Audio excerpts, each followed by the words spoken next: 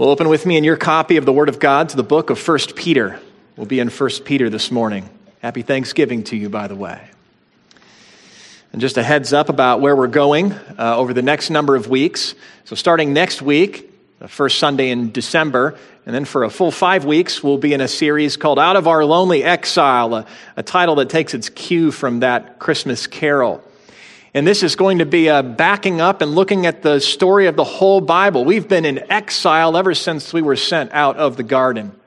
And there's one day when we will make our arrival safely into the presence of God, into a garden that will fill the whole earth, be filled with His presence and His glory, and there won't be any sin there. We're going to tell the story of the Bible in 5 stops, and maybe we'll make some stops along passages that you wouldn't typically think of as marking the Bible's major divisions. It'd be a great series to show up for if you were new to the Bible, and if you visited us this morning and are thinking of coming back, please come back and join us through the holiday season and stay, please. That's a little bit of a heads up as to where we're going. Well, now back to 1 Peter. We'll read here in chapter 5, verses 1 through 5 in a moment. Peter has been clear to us concerning the times. He's spoken to us about our former ways, our feudal ways inherited by our forefathers that belong to this old and dying age. He's spoken of futility and of ignorance of God. He's spoken to us about our trials, specifically, that we are at times insulted and maligned and reviled. And that's no reason for reviling back. No, we actually are optimistic about what God is doing to save and to use our obedience to Him and our faithfulness and even righteousness to commend the gospel, even if some recoil at it. He's spoken to us about the times we're in and the trials we face in these times. Well, what does a church like ours need in times like these? We would be right to say that we need hope, big hope, gospel hope, rooted in the resurrection. And that would be right. That's where Peter began. We would be right to say we need a living word, for that gospel hope tied to our living Lord is born of a living word. We would be right to say that we need each other. We need the local church. After all, this letter is written to churches. But there's something else that's on Peter's mind to which he turns this morning. Let's read together 1 Peter chapter 5, verses 1 through 5. So I exhort the elders among you, as a fellow elder and a witness of the sufferings of Christ, as well as a partaker in the glory that is going to be revealed. Shepherd the flock of God that is among you, exercising oversight, and not under compulsion, but willingly as God would have you, not for shameful gain, but eagerly, and not domineering over those in your charge, but being examples to the flock. And when the chief shepherd appears, you will receive the unfading crown of glory. Likewise, you who are younger, be subject to the elders. Clothe yourselves, all of you, with humility toward one another. For God opposes the proud, but He gives grace to the humble. I don't know how to say his last name, but Zach Eswine, well, you wouldn't know either, so that's just how we're going to say his name as a church, speaks to pastors and to churches with such wisdom. And I haven't forgotten this quote. He says, as you enter ministry, you will be tempted to orient your desires toward doing large things in famous ways as fast and as efficiently as you can. But take note, a crossroads waits for you. And Jesus is that crossroads. Because almost anything in life that truly matters will require you to do small, mostly overlooked things over a long period of time with Him. And the pastoral vocation because it focuses on helping people cultivate what truly matters, is therefore no exception. Large things, famous, and fast. Oh, the pressure as a pastor in our day. Zach Eswine writes, simply and incisively to the need of the moment for pastors, at least in our time and place. Peter writes for pastors and churches in his time and place, and it speaks to us just the same. This matter that Zach addresses in this quote that I've just read about the pull to large things comes from that emphasis on leaders and even pastors as a kind of CEO visionary. Paint for us a big, beautiful picture and take us there. Famous things, maybe the desire in all of us for celebrity, especially charismatic leaders, and fast and efficient things, our love of efficiency as the whole managerial field developed just short of 100 years ago, and we read about and write about constantly. And all of that has a way of infecting how we think about what a pastor, what a preacher, what an elder is. And we want to get our understanding of these things from the Bible. Understanding them the wrong way and falling to the subtle temptation to think the wrong way about this role and the role of your elders, on the part of your elders and your part, can lead to big public failures without guardrails. There are podcasts about churches that have risen and fallen with the man as he has risen too high and therefore fallen. Big public failures, but often enough and way more often, for it's the big public failures that hit the radar, the media radar, the social media radar. But what the Lord sees is often that inward, quiet sense of failure that a pastor has, or that you have in your church or toward your pastor, when we conceive of the leadership thing the wrong way in the local church. And among other things, he's addressing elders here who may be tempted to think that their appointment to the office of elder is all about them and forget who it is in the first place about and for. Or maybe a pastor would be tempted to think, especially in the first century, Christianity and church being so new, that difficulties of various kinds meant that they weren't doing it right. I mean, hardship in a church can make, even in our own day, a pastor wonder if the sheep are thinking he's doing it wrong. And no doubt that was a problem in the first century. And so he's giving them backbone and he's strengthening them. And among members, there could be a temptation to think that those who hold the office of pastor are therefore just innocent. They don't sin anymore. And they're not vulnerable to sinning. And they're not vulnerable to falling out of qualification even. And maybe an alternative temptation would be to see pastors as incidental to what God is doing. Or at worst, in the way of what you want to do in your church. All of this is just a setup for this important passage which comes toward the end of Peter's letter. I think it's at the end for a reason which I'll share with you later.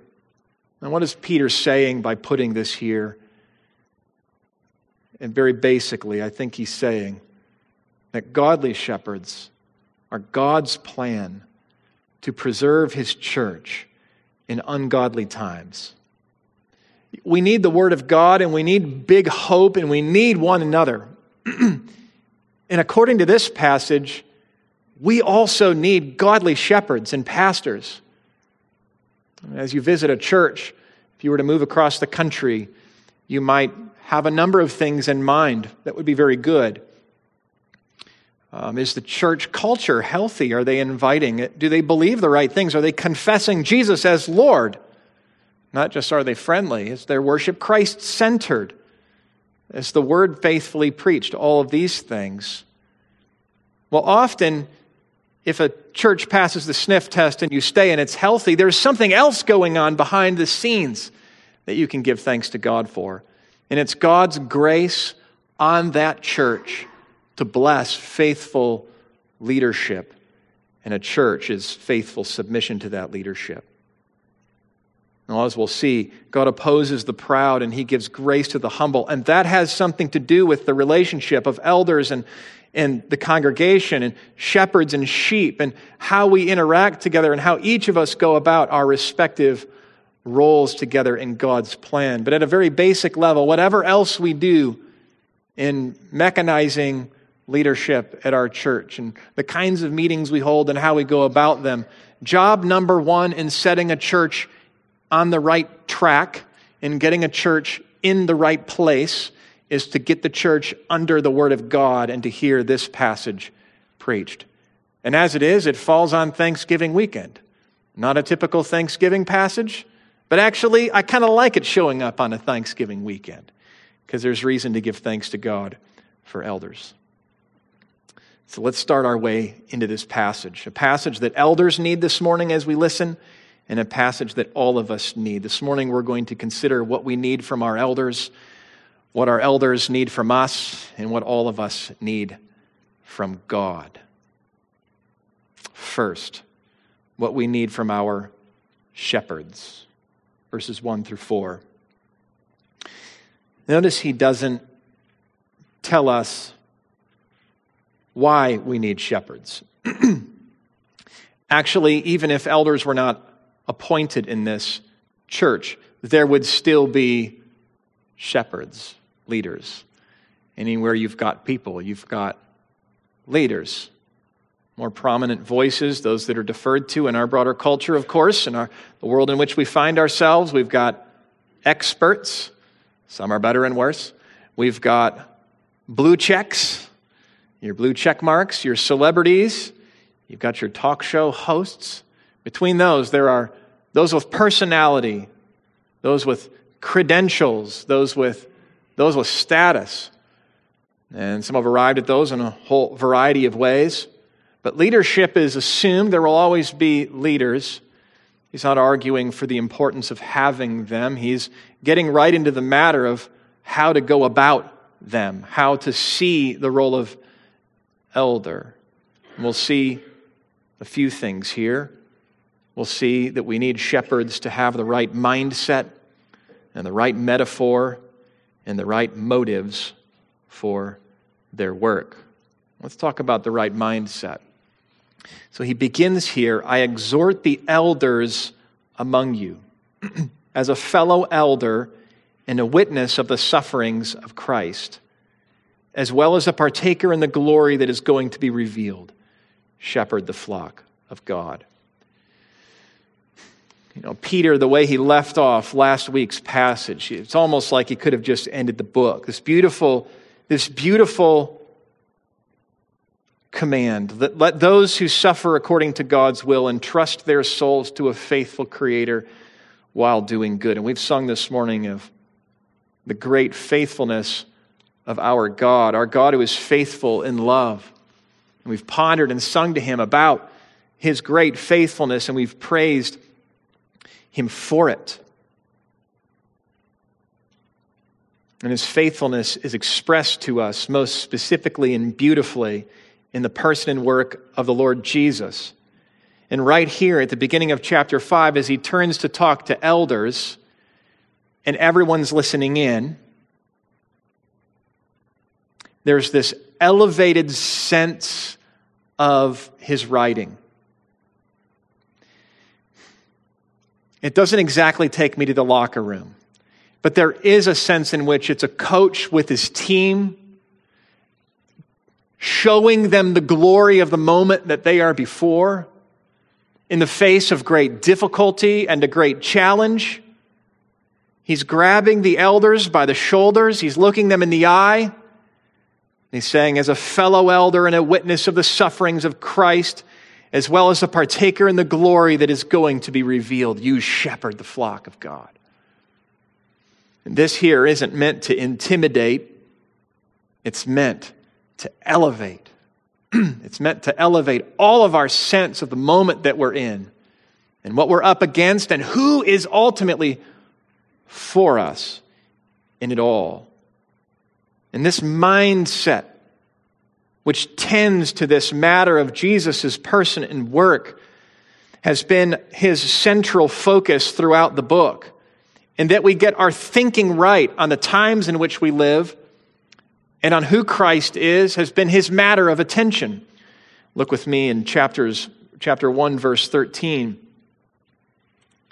Specifically thinking about having your mindset right.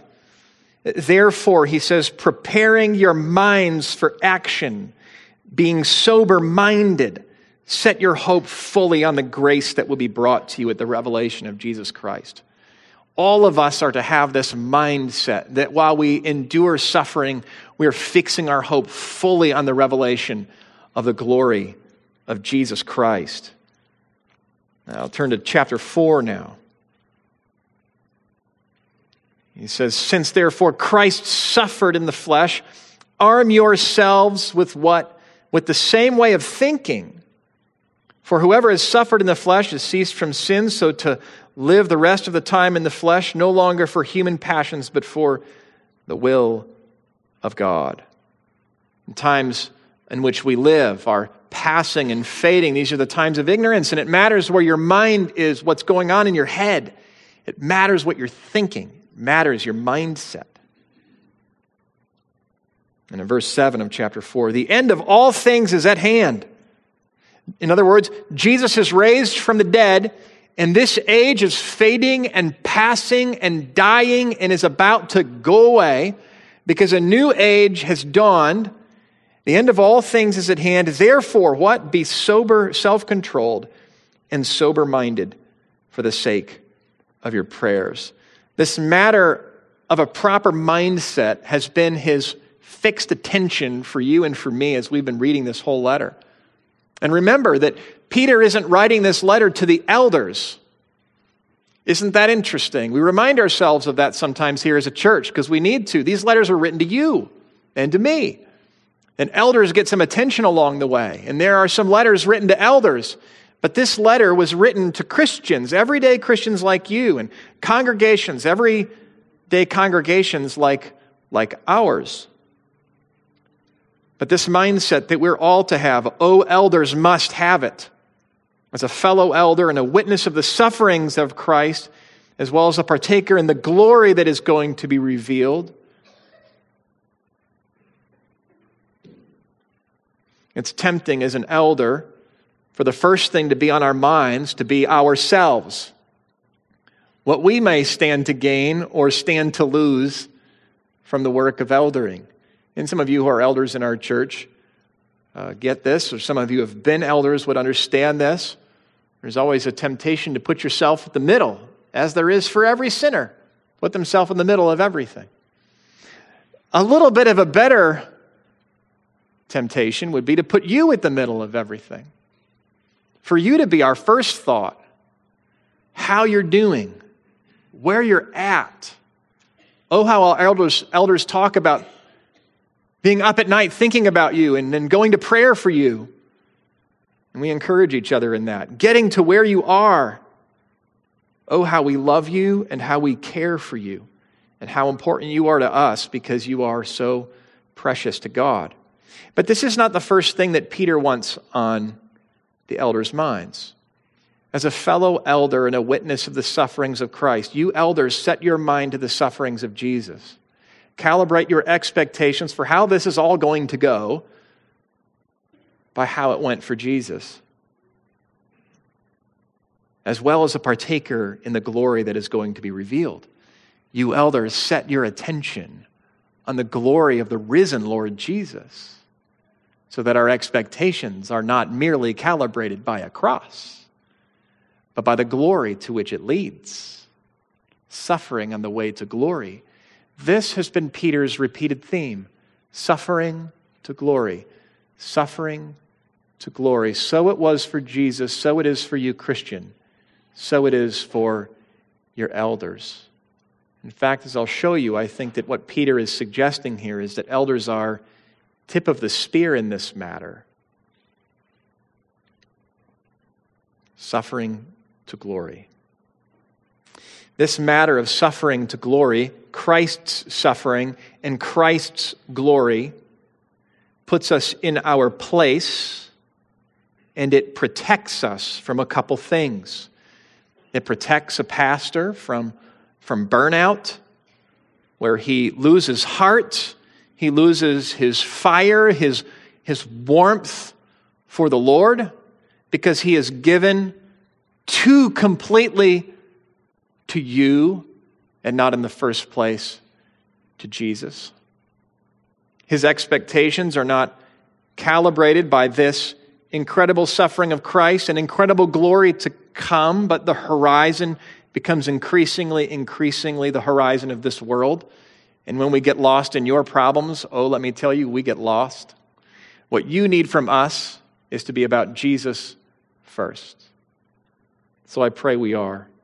This matter of Jesus' suffering and his glory as first on our minds, as dominating in our imaginations, protects us from burnout. And it protects us from flaming out, from losing not heart, but losing the battle against temptation. And not just losing our fire and warmth and love for the Lord, but going down in flames on account of it. There is no proper eldering apart from a firm and fixed and resolute focus on the Lord Jesus Christ. And that's what I need, and that's what you need from me and from your elders. Peter grabs the shoulders of your elders in this passage, and he says, you fix your eyes on the Lord Jesus. That is where your attention must be. I understand the hardship you're going through. I understand how much you know about all the things your people are going through. I know how much they don't all know what you know that they're going through. But Jesus does, and he is the one that they need, and he cares for them more than you can ever care for them, and his grace is sufficient, and as it is, anything you have to offer, I empower in the first place. So you fix your eyes, elders, you fix your eyes. Fix your eyes on Christ. I exhort the elders among you as a fellow elder and a witness of the sufferings of Christ, as well as a partaker in the glory that is going to be revealed. Shepherd the flock of God. Which leads us now from a mindset to a proper metaphor. Now, I've already presented some of the conceptions that we may have about pastoring that we just get from living in the world. There's different kinds of leaders, and we have to be self-aware about the kinds of ideas we're bringing into the room and into the church. And elders always have to be about this. Often our elders will say, well, at work we think like that, but here we need to think like this. And it's not that there's no place for numbers or keeping things in order here. Sometimes teams will get this way wrong. In business, there's organization. In church, it's chaotic. I mean, no one would say that, but sometimes we allow a little too much. In business, we move fast. Here, we're patient forever, to everyone's detriment. That's not the case either. There's wisdom in how this translates over. The point is just simply that we want to get our images and our ideas about what leaders are in the church from the Bible itself, and not merely import ideas about what leaders are and then attach things or make some simple modifications. I've talked about the CEO leader, the visionary leader, the manager leader. And there are ways in which these skills show up everywhere where leadership happens, where there are people. In this case, we have a couple terms for our leaders here in the Bible. I've been using them interchangeably all morning, which is kind of how it works at our church. So here's where we get that. Look, he says in verse 1, I exhort the elders among you. I exhort the elders among you. That is a word that refers to one's maturity. Typically, it could be used of somebody who is simply older. They're an elder in life. In this case, it would be an elder in the faith, someone mature in the faith. In this case, it's a technical term for the office of elder. But look at how he describes the work of an elder. shepherd the flock of God, in the second half of verse 1. So what does an elder do? An elder shepherds the flock of God, pastors. That's our metaphor. And what does that involve?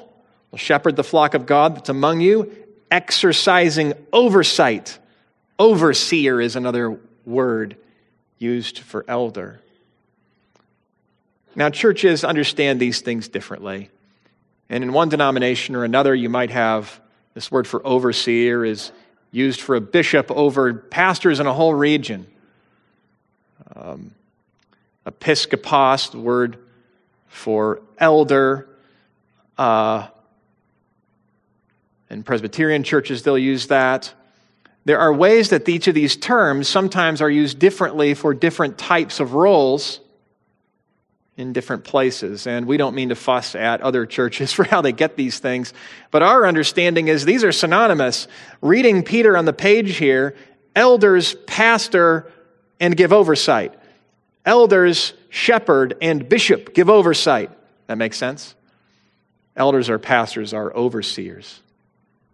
Leader is a word we use in our day, but much better to speak in terms of maybe spiritual leader or shepherd or elder or pastor. So you're going to hear all of these things at Heritage, and you'll hear them mixed around a bit in this sermon, but it's good for you to know where that comes from.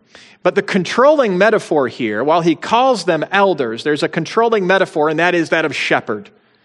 That's the that's the imperative here. Shepherd the flock of God, exercising oversight, and then how you go about that.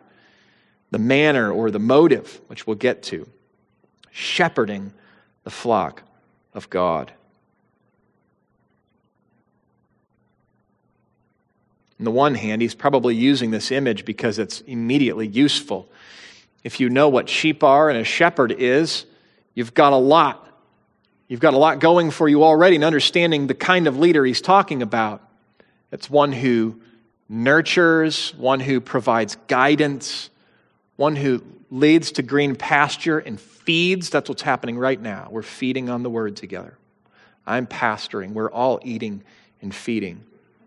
One who guards and takes a hit, even lays down his life for the good of his sheep. This imagery is so useful already. And I've only seen a few sheep in my whole life. You probably haven't seen very many sheep in your life. But because you've been in church, you've heard this before. And so you know about sheep and shepherds. So it's just useful. Peter uses it for that reason, but there is more going on here. It's also, if you know Peter and you come to this term, you come to this moment where he says to elders to shepherd the flock of God, it's moving. Turn with me to the Gospel of John, chapter 21. The Apostle Peter has a history that is quite known to all. Chapter 21, verse 15. When Peter had finished up some breakfast with Jesus, they had a chat. Now you remember Peter. Peter was not so bold. Peter was a coward, and he denied Jesus 3 times. Peter did not get it when Jesus said he had to suffer, and Peter didn't get it when he said, Peter, you'll have to carry your cross. He didn't get it all the way to Jesus going on the cross. He didn't connect those things, and he was ashamed of his Lord, as he's commanding us not to be ashamed of the Lord. And he denied Jesus once, and denied Jesus a second time, and denied Jesus a third time. And Jesus so sweetly and tenderly and lovingly finishes Peter's story this way. And when they had finished breakfast, Jesus said to Simon Peter, you can imagine his heart racing, Simon, son of John, do you love me more than these? And he said to him, yes, Lord, you know that I love you. He said to him, feed my lambs. And he said to him a second time, Simon, son of John, do you love me? And he's thinking, that's 2. And he said to him, yes, Lord, you know that I love you. And he said to him, "Tend my sheep." And he said to him a third time, "Simon, son of John, do you love me?" And Peter was grieved. You know why he was grieved? Because he said to him a third time, "Do you love me?" And it's not just that he's saying it a third time. It's that Peter had been around this kind of a question in his own heart 3 times and had answered it the other way. But here he has another chance. He was grieved because he said to him a third time, "Do you love me?"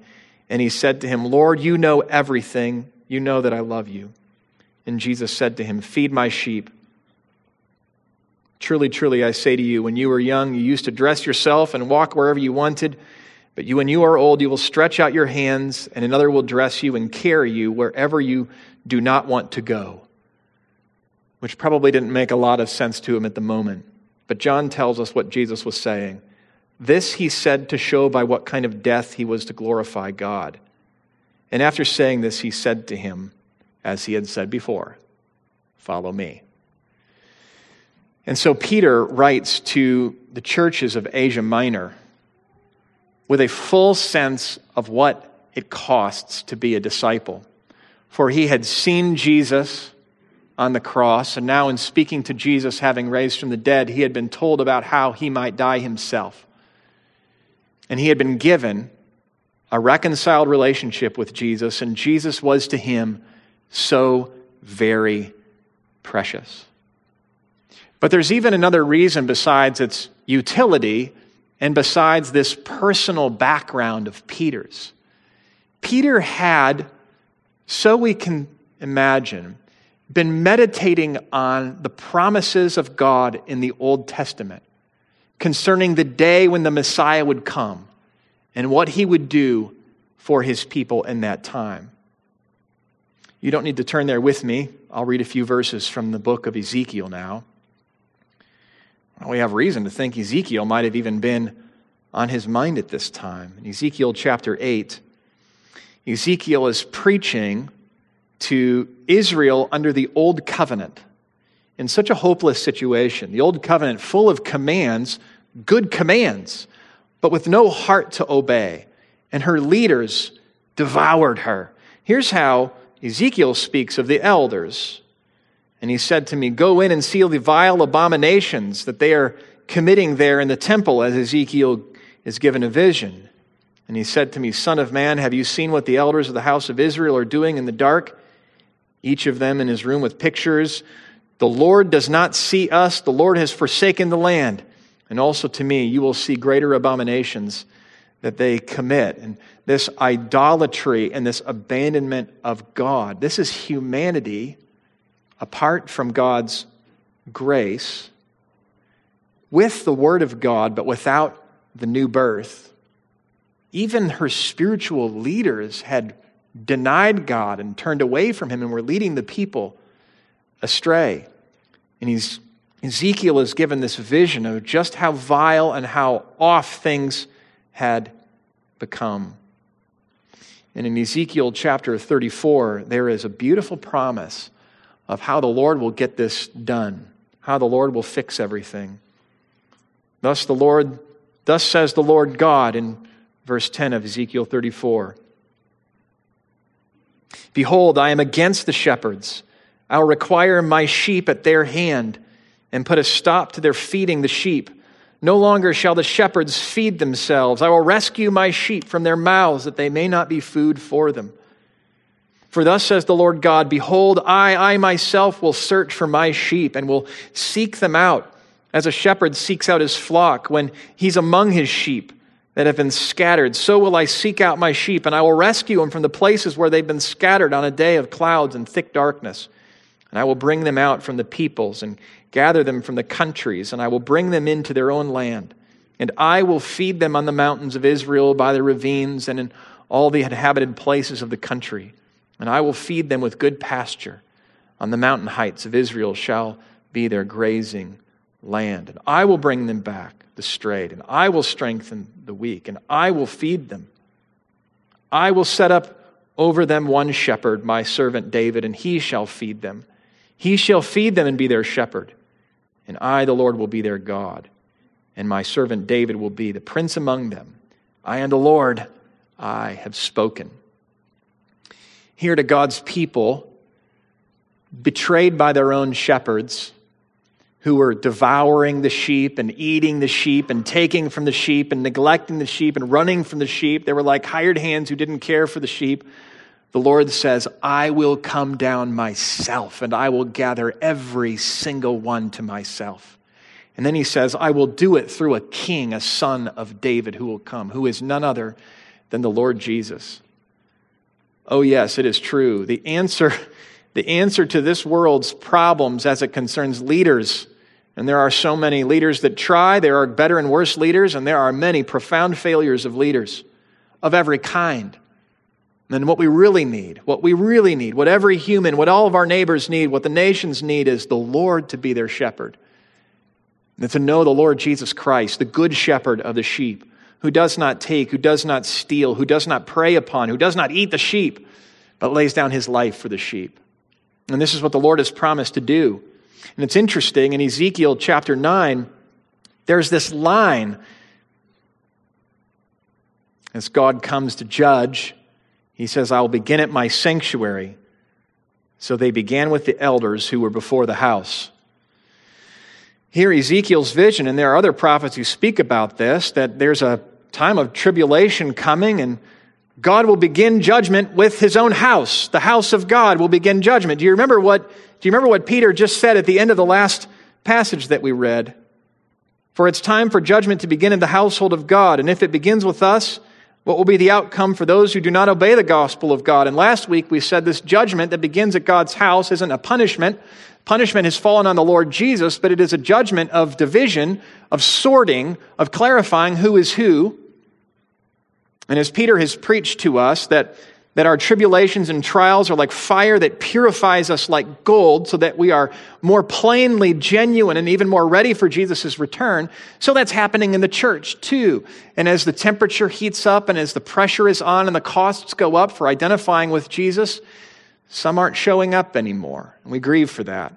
But that's clarifying, and it's part of what God is doing. And it's almost like Peter was reflecting on this theme of things starting in the household of God and then with the elders of the household of God that leads him now to talk to elders. And I think the takeaway here is that elders are the tip of the spear in this matter. It's no surprise that in other countries and other times in our own, the pastor is taken first, arrested first, publicly criticized first, stricken. Because if they can harm me, they can strike fear into you. This passage is interesting where it falls here at the end of the book. He addresses elders and then the younger and then everyone. This is be subject to your elders. This kind of sounds like it belongs earlier in the book. Do you remember? He had a whole section where he addressed slaves and masters and husbands and wives, and I forget what else was there. There was a third thing. Oh yeah, citizens and our governing authorities. That was the first thing. You remember? Because I've been feeding you. He's already addressed these three couplets of relationships. And there was the theme of subjection and subjection and subjection. And then he moves on. And it's almost like he remembered. Oh yeah, that's right. That's right. Elders and the congregation, or shepherds and the sheep. Let's talk to you guys for now. Only got so much paper. It's going to add this here at the end. Make sure it sounds like it works in. I'm not sure that's the case. I think it goes here at the end because it belongs at the end as a kind of climax to things. Here in his closing remarks, after he's spoken about the stakes involved and the pressure on the church and framed up our own age as a kind of a judgment where God is judging between sheep and goats. And at the head of that is this matter of leadership. Elders will feel the heat the most. I think that's true. That's true in my own experience. Not so much personally, but working with elders. I'll be circumspect. I mean, you don't know when this is happening or who we're talking about. This will be true of men in other churches I've been a part of, but I have seen men whose reputations in the community were complicated at best, and soiled at worst because of the sins of other people. And lies and slander, and being an elder means dealing very carefully with, in a surgical way, in obedience to Jesus' commands, with people in great, profound sin. Profound sin. And there's all kinds of things that get said about you personally and about your church. Anyone who's been in church long enough or in church leadership understands that this is par for the course. It's no excuse for not caring, not whatsoever. But it is not surprising that as you lay situation and situation and situation next to one another, you have a pattern of sometimes the Lord blessing your prayers and your patience and your long-suffering and the counsel you've sought with the fruit of repentance and reconciliation. And sometimes that doesn't happen. And when that doesn't happen, sometimes that comes at cost. And elders in our own church who are in the community in various jobs, as the heat continues to get turned up, will be identified with a church who is publicly confessing the Lord Jesus Christ, a man crucified and raised from the dead some 2,000 years ago, who calls us to live in certain ways and calls us to believe certain things. So pray for your elders. Pray for your elders. Shepherd the flock of God that is among you. Tip of the spear. That's why I think this falls where it does. Peter is using this metaphor not only because it's useful, not only because it's so personal, but because it's profoundly and deeply biblical. And he's been meditating on the scriptures, and he sees the spiritual leaders of the local church in a role of shepherding sheep. And finally, he turns to motives here. They're motives. When you want to be clear about something, you can say what you don't mean and what you do mean, and then you can do that a second time, and you can do that a third time. He does that 3 times. And he doesn't address here what exactly they're supposed to do. He addresses our motives, which tells you how important the invisible, spiritual, personal motives are of your elders. And all of us need to know that as we identify and appoint elders together as a church. He says, exercising oversight, not under compulsion, but willingly as God would have you. Because God doesn't lead us under compulsion. And so we need as a church elders who are not dragged into it, but drawn into it. Drawn into it because of the beauty and the importance of it. Elders for whom pastoring is not a mere duty. It doesn't mean it's not difficult. It doesn't mean it's not a duty. But for whom it's not a mere duty, but ultimately, at the end of the day, because you are precious, for whom it is a delight. Elders for whom eldering is not a have to, but a get to. That's the first matter of motive. The second matter of motive, not for shameful gain, but eagerly. And so we don't want elders at Heritage who are in the matter of eldering for what they can get out of you, but for what they can give to you. Because God has gifted them so, and matured them so, and freed them so. And we have elders in our church that are paid and some who are not paid. Most who are not paid. They're paid in other ways by the Lord. And this reward we'll see in a moment. For the ones who are paid, that's perfectly appropriate. And there are other verses that address the worker being worth his wages, those who give themselves to teaching and preaching worth double honor. That's a matter of biblical instruction for different passages. It's not wrong to pay pastors. It's not wrong to be generous. A church should be generous. A pastor should not be greedy. And that's a very important reciprocal relationship that has to be maintained. The man must not be in the work for what he can get out of the flock. Now, lots of the famous things that happen, the flameouts or the burnouts, the flameouts, the things that hit the news, things we get podcasts are about, are where this goes way off the rails. Shameful gain. Not just gain, but shameful gain. And there are other passages throughout the pastoral epistles that warn against this. It's a temptation for any human being to lust after money, and it can be a temptation for elders and pastors who are paid as well. And it's very important to maintain this matter of motive. So look out for this as we identify and appoint pastors together. A third one, not domineering over those in your charge, but being examples to the flock.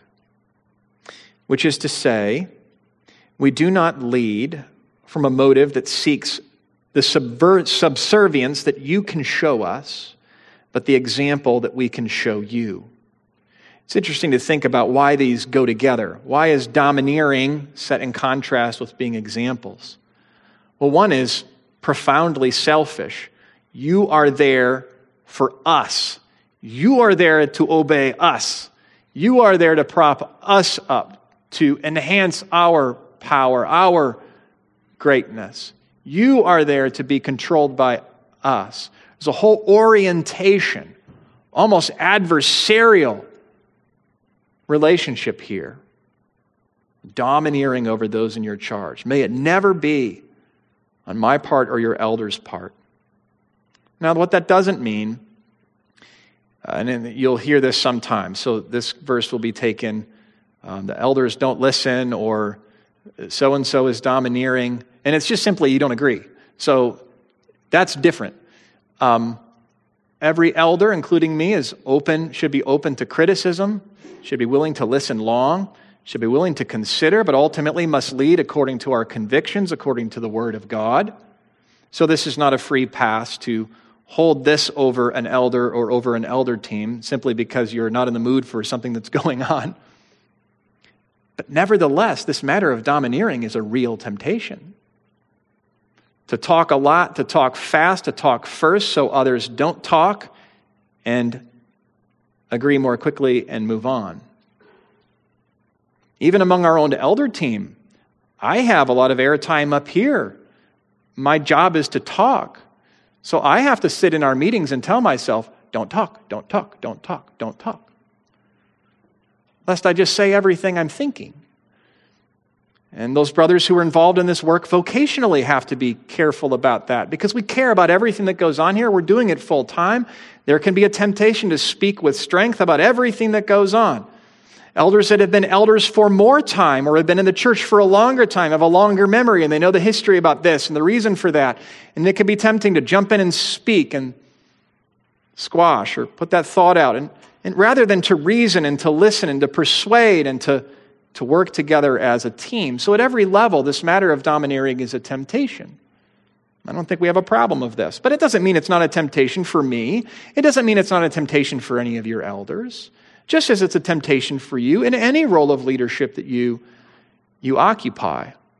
And so it's important for us as a church to mind this matter of the motive of our elders.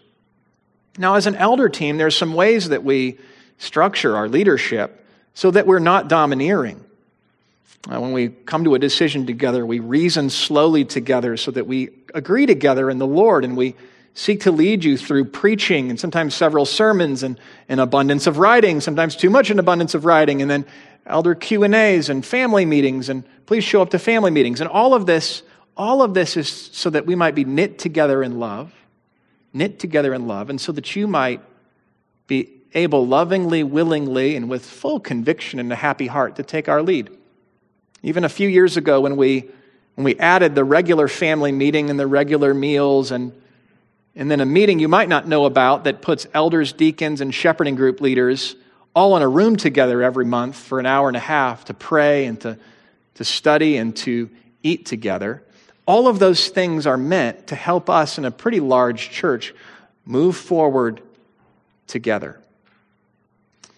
So my calendar has too many meetings in it sometimes. But all of those meetings, for any of you in leadership, myself included, are a part of seeing that we are all lovingly led by the Word and that your elders are not domineering over you. You are in our charge. You see this? Don't domineer over those in your charge. You are in the spiritual charge of your elders. but we're not to domineer over you. And you can tell us when you think that is happening. I would encourage you to do that. So those are some words on the matter of motive. But he's not done. It's really important that elders are driven by a reward for their work. Look at verse 4 with me. We're not to be driven by compulsion or for shavel gain or the accumulation of control and power and prestige, but we are driven by something of a reward here. No little thing. And when the chief shepherd appears, you will receive the unfading crown of glory. Isaiah speaks to us about that day when the Lord will come to his people, and he says, in that day, the Lord will be a crown of glory and a diadem of beauty to his people. I don't think this refers to accessories that elders will wear around the new creation that you won't wear. There is a special honor and glory and pleasure the Lord takes in all of our special obedience, including the sacrifices involved in eldership, for those of you who have been elders in the past and those of you who are now. But this matter right here is to suggest that you elders, your walk of obedience to the Lord in this age is not one merely of a sheep, but one of a shepherd. And when you arrive and see the face of Jesus, so you, as all of us, will receive the unfading crown of glory, and yours will take into account the way that your tribulations have purified your faith for the day when you would see Jesus' face and glory in it. In that day, what is the crown? The Lord will be the crown of glory and a diadem of beauty for his people. However ugly it is down here, however beautiful it is down here, but can't touch how beautiful it will be when the Lord himself is with his people. He is a crown of glory and a diadem of beauty to us. Oh, praise God for that. Oh, so much to say, so much more to say, but all Peter gave us was 4 verses, so we're moving on. Because there's more people to talk to, even in brief. I exhort the elders among you, verse 1, likewise you who are younger, be subject to the elders. Now, who's that? And what is the age cutoff for younger? Well, is he talking now about young people and old people? I don't think so. The way he's done this so far in his book is he talks to one party and then he talks to the other party. I think he's doing that again here. Is he saying that there's young people and then there's elders, so everyone who's older is an elder, or that elders who hold the office are only older people? I don't think he's saying that. We don't have that kind of age specificity in any other place. I think rather it's fair to say that typically elders were older. And maybe even in these churches, they were almost always older. Maybe there were a number of young people. Whatever the case, the younger you are, the harder it is to do this, isn't it? You who are younger, be subject to your elders. For our purposes, we're just talking to everybody else, because I think that's what he's doing. And his command is simple. Be subject to your elders. That's important to remember. Your responsibilities and ours. We're all responsible for guarding the gospel. Elders preach another gospel, cry anathema. Correct, rebuke, all of that. Elders sin against the Lord, correct, confront, bring a charge against elders. Elders call you to sin in some fashion. An elder calls you to sin in some fashion. Some spiritual leader in our church of any kind uses that position in order to ask you to do something that is against the Lord. If it is against the Lord, it is not from him. There is more to say there. We guard the gospel. We guard the door into our church with membership. When it comes to the how-to of church life, the incidental things, really in the big picture, Those are the things that are naturally delegated to elders that we include you in a variety of ways. So think about this. Be subject to your elders. In what respect? With what? Maybe two things. The really big things. The Word of God. Because our job, our authority is derived from the Word of God, from the apostolic teaching which Peter is giving.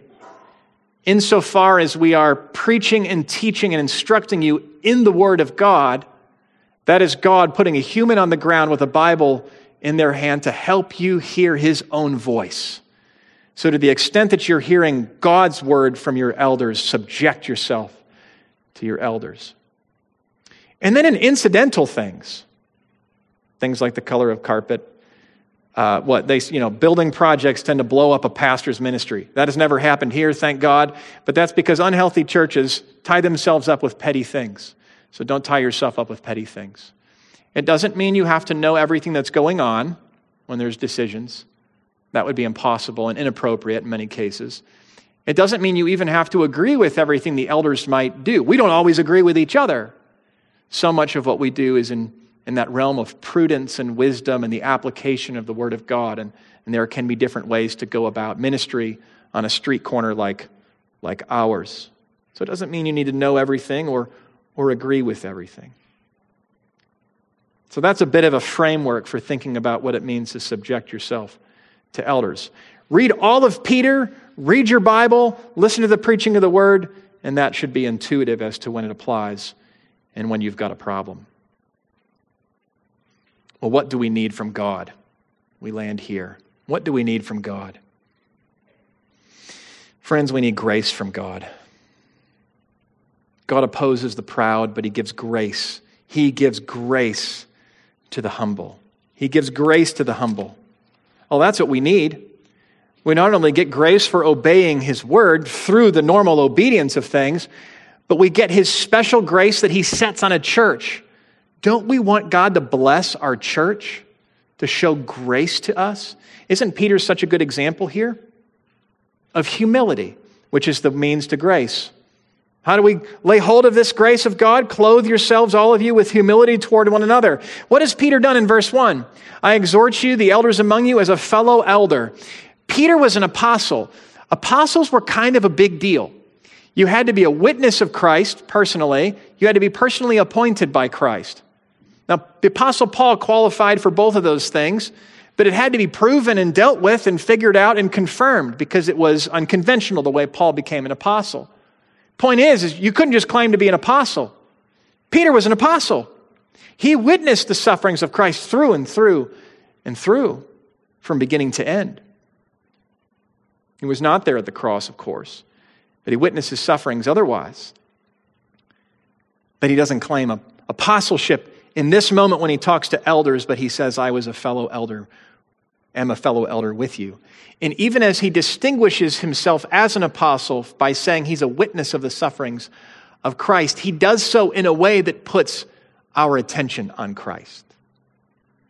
Peter is an example of a proud man brought low by Jesus. And now he leads as one who is told by Jesus, feed my sheep. So he tells the elders of this church, you feed my sheep. The Lord Jesus, through the Apostle Peter, feed my sheep. Elders, you can't do this work that Peter is calling you to apart from a vision that is filled with the Lord Jesus and His suffering and His glory. Elders, you cannot go about this work of tending the sheep and doing any good by them apart from tending to your own motives in doing so. Elders, remember that all of our leadership in its structure and its substance is circumscribed by the Word of God. This is not our flock, but the flock of God. We are not the chief shepherds, but Jesus is the chief shepherd, and we serve Him. And elders, accept that you will be the tip of the spear for hardship in this age. Why else does Peter call attention to the sufferings of Christ? right here. It is not a sign that we're doing things wrong. It is a part of how things go. And elders never forget how things end. And members, you must care deeply about this matter of cultivating and identifying and appointing your elders. When we say there's a family meeting and we'll be talking to you about an elder candidate, you show up to that, you pay attention, and you pray. And you let us know if there's a matter of motive that you've observed that we need to investigate together. Members, pray for and encourage your elders. The elders in the first century needed this encouraging word from Coach Peter. And we need your prayers and your encouragement because it's a super discouraging work. Some time ago, I remember an elder meeting where there were 3 super complicated, very discouraging things going on. And there things were being multiplied. Through faithfulness of elder leadership, the discouragements were multiplying. But it was actually really encouraging to be in it together. And I think it's because our heads are in the book and in the Bible and we pray and because you pray for your elders, and thank you for that. Please keep it up. And members, avoid assuming the best in all cases of your elders. We are not invulnerable to temptation and to failing. And please, avoid assuming the worst. For Peter says just simply, be subject to your elders. And all of us, let us do all of this with a profound sense of humility, for we serve and are called to serve by the Lord Jesus himself. Let's pray. Oh, Father, you are faithful to us, and we can trust you even as we suffer according to your will, for we entrust ourselves to a faithful Creator. When our lives are difficult, it is not proof that we are doing it wrong. And help our elders to remember that too. And Father, we thank you for the Lord Jesus who suffered and who has been glorified. And we thank you for the promise that though we suffer, we will be partakers, are even partakers now in the glory that will be revealed. Father, you are a good shepherd to us, and you don't feed on us and eat us and take from us, but you give to us, and you have come to us in the person of your Son. And so would you strengthen our church to support and to encourage elders to do the same? And would you strengthen our elders to love and patiently lead and to feed and to guard and to be willing to be misunderstood and to lay their lives down for this flock as they so faithfully are, to the best of my knowledge. Father, you are a good God and you are a faithful God and you faithfully lead us. Would you continue to shepherd us according to your word? In Christ's name, amen.